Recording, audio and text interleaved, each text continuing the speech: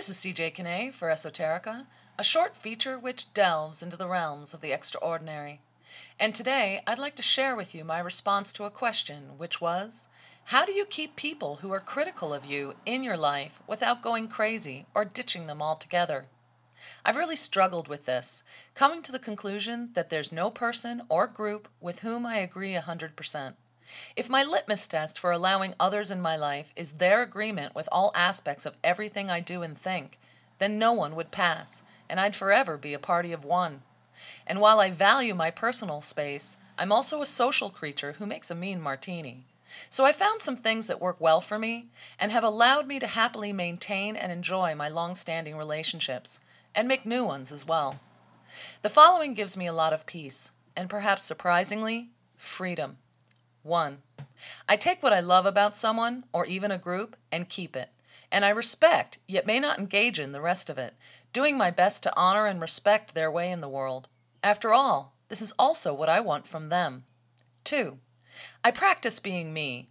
I don't hide what I think and feel, and I openly and gently, but don't force and foist on people, share my thoughts and ideas, and the truth as I see it. 3.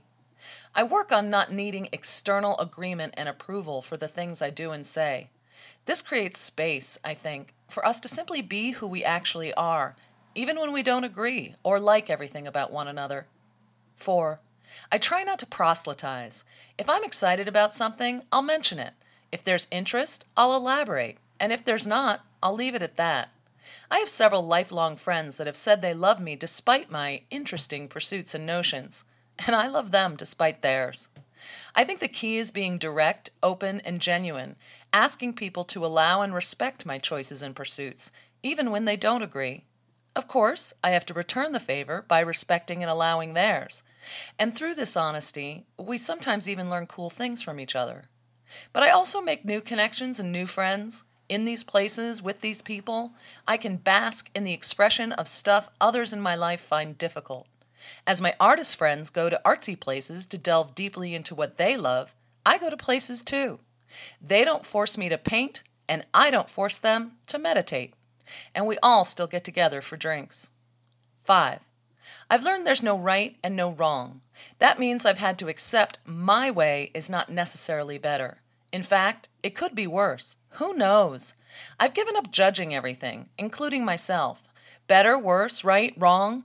I think these absolutes do not actually exist. You and I, we don't have to find the same things beneficial or the same things detrimental to be friends. I like this freedom and try to extend it by not assuming I've got it right and you've got it wrong. Then I've nothing to prove and nothing to lose, which is a great relief and a huge freedom. 6. I've given up making judgments. I sometimes feel I know what's best for someone, and in the past was not beyond trying to annoyingly rescue them with it. Then one day it occurred to me, I really don't know what's best for everyone. Who knows where a person is going, what their life will look like from the perspective of their final breath, or the perspective of just next week?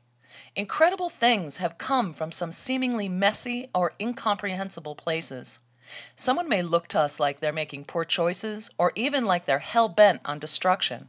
But it's their life, not mine. I think I give people something pretty amazing when I recognize that, giving them the same acceptance I crave myself. In the end, we are masters of only ourselves. When we invite other masters in to share our lives, we give them something priceless when we accept them, warts, weirdness, and all. That in no way, of course, means we have to join them in adventures we find uncomfortable. We can always opt out of these things, and I do. But I think that whatever our pursuits, whatever our passions, they are meant to be witnessed to some extent, shared via the simple act of being strong in who we are, following what makes sense to us, and at the same time, being easy with each other, respecting the wild and varied paths we each take to get to wherever it is we're going. This is CJ Kinney for Esoterica. Thanks for listening.